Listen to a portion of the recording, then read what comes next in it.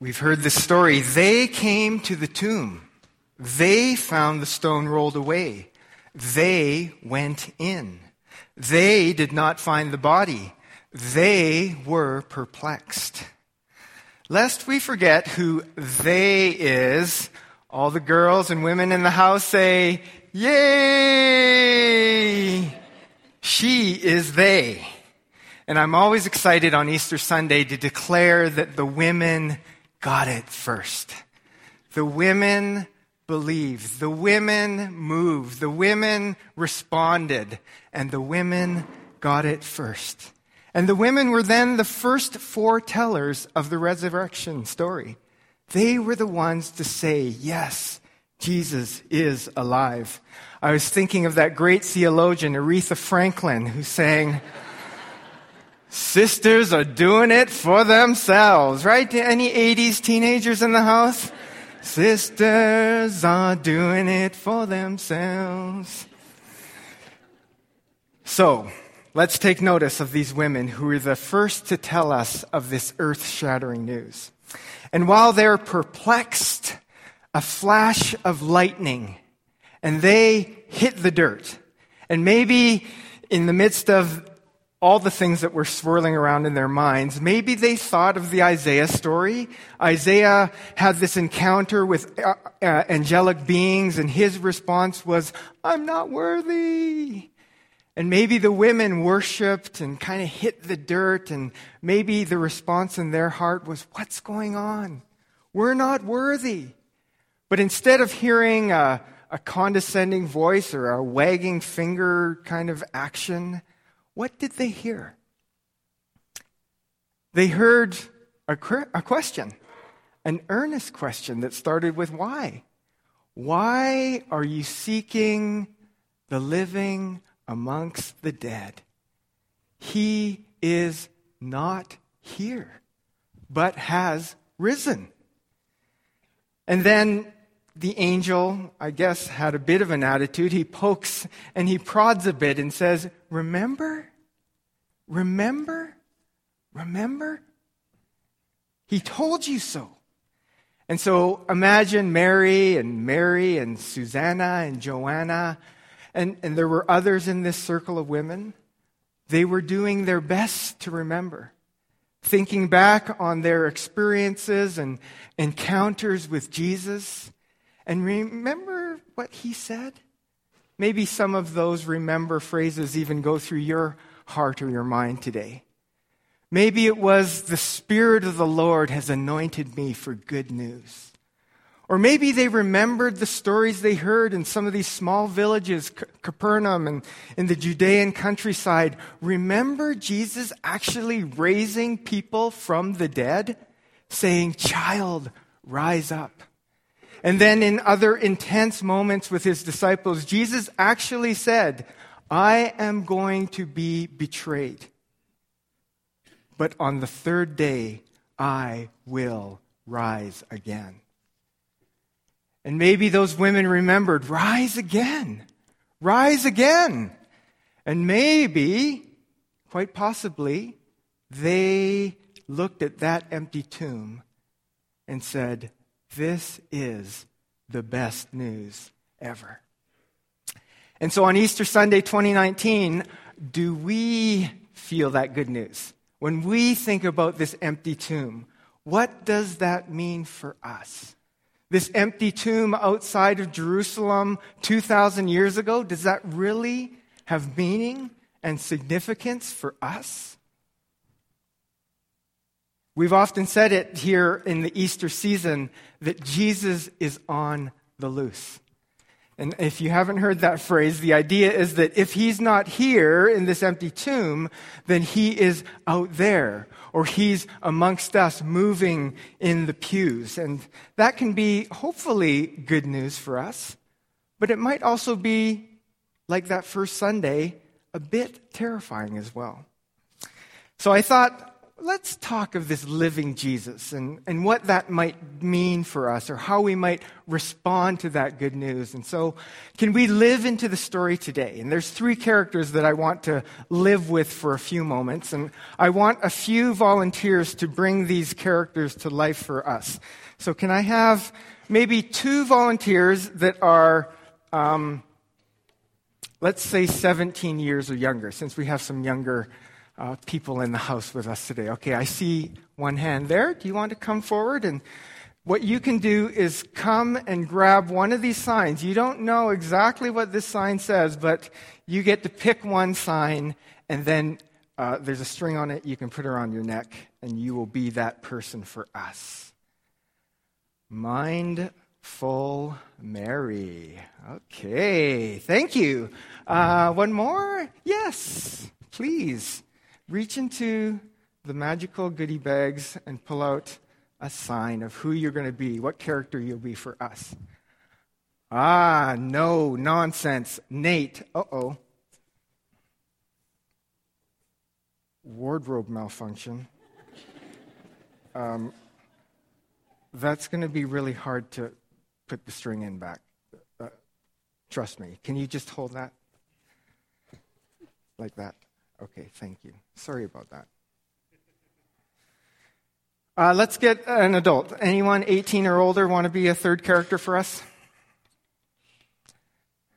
18 or older? Great. We have our third character. Mindful Mary, no nonsense Nate, and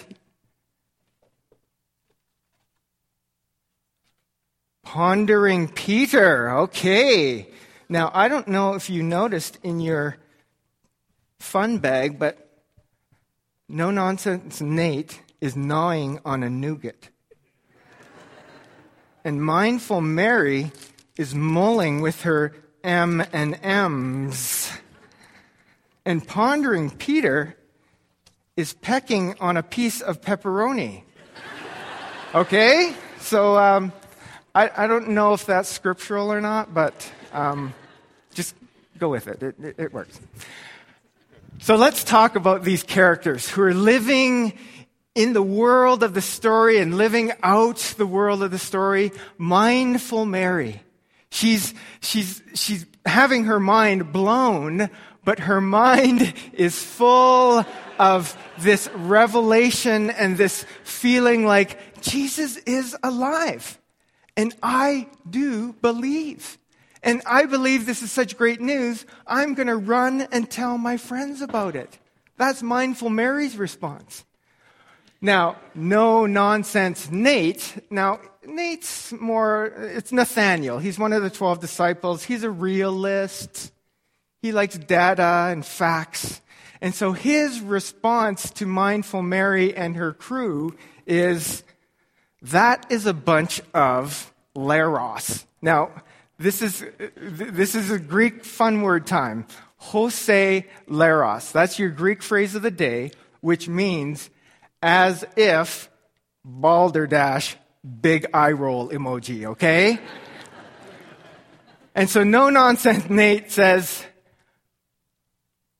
oh yeah, this is PG, so I can't say what no nonsense Nate, but just imagine blue collar fisherman what he said. That is a pile of leros, is kind of what where no nonsense Nate went with that. And so he was not really as open to the news. More of a disbeliever, show me the facts, I want to talk about this more, I want to do some research, maybe later, but right now I'm hiding in a room with all my friends and too scared to think about it. Okay, but then, Pondering Pete, pecking on her piece of pepperoni. Pondering Pete, we read, but Peter went to the tomb. And so he was not like no-nonsense Nate. He said to himself, I am going to go and check this out. And so Pondering Peter runs to the tomb. He leans in as far as he can. He finds those linen cloths neatly laid on the tomb side.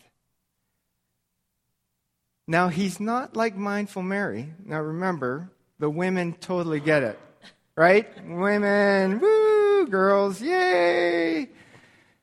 He's not as smart as mindful Mary, but what he does is he ponders, he's perplexed, but we read he goes home, doesn't run to his friends, he goes home, but he's amazed at what God is doing.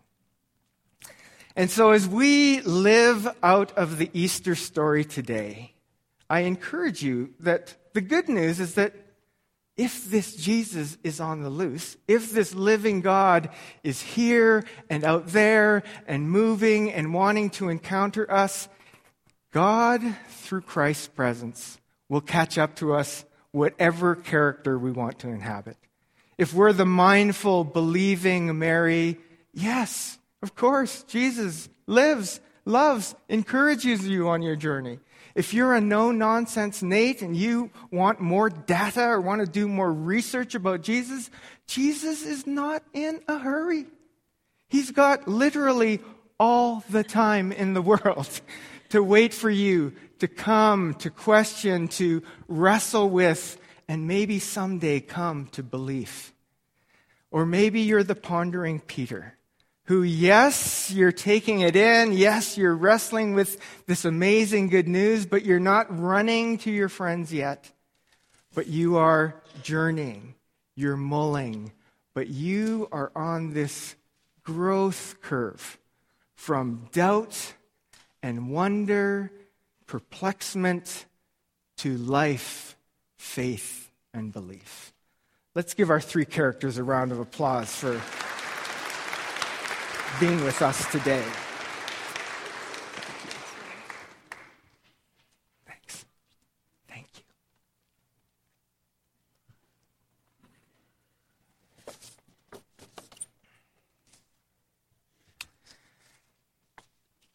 And though we do say that Jesus is out there and on the loose, we also here at First Baptist Church, this local community of faith, we do talk about being the body of Christ. And so Jesus is here too, in a way being formed, being fashioned through the work and the prayers and the worship of us as the people of God, young and old, at different points of disbelief or belief, but wanting to seek peace, wanting to seek well-being for the city, wanting to pray for our earth, our planet, for one another, and we hope that you will see the body of Christ alive even here today as we worship, as we listen, as we respond to Jesus' love and grace and mercy for the good of the world.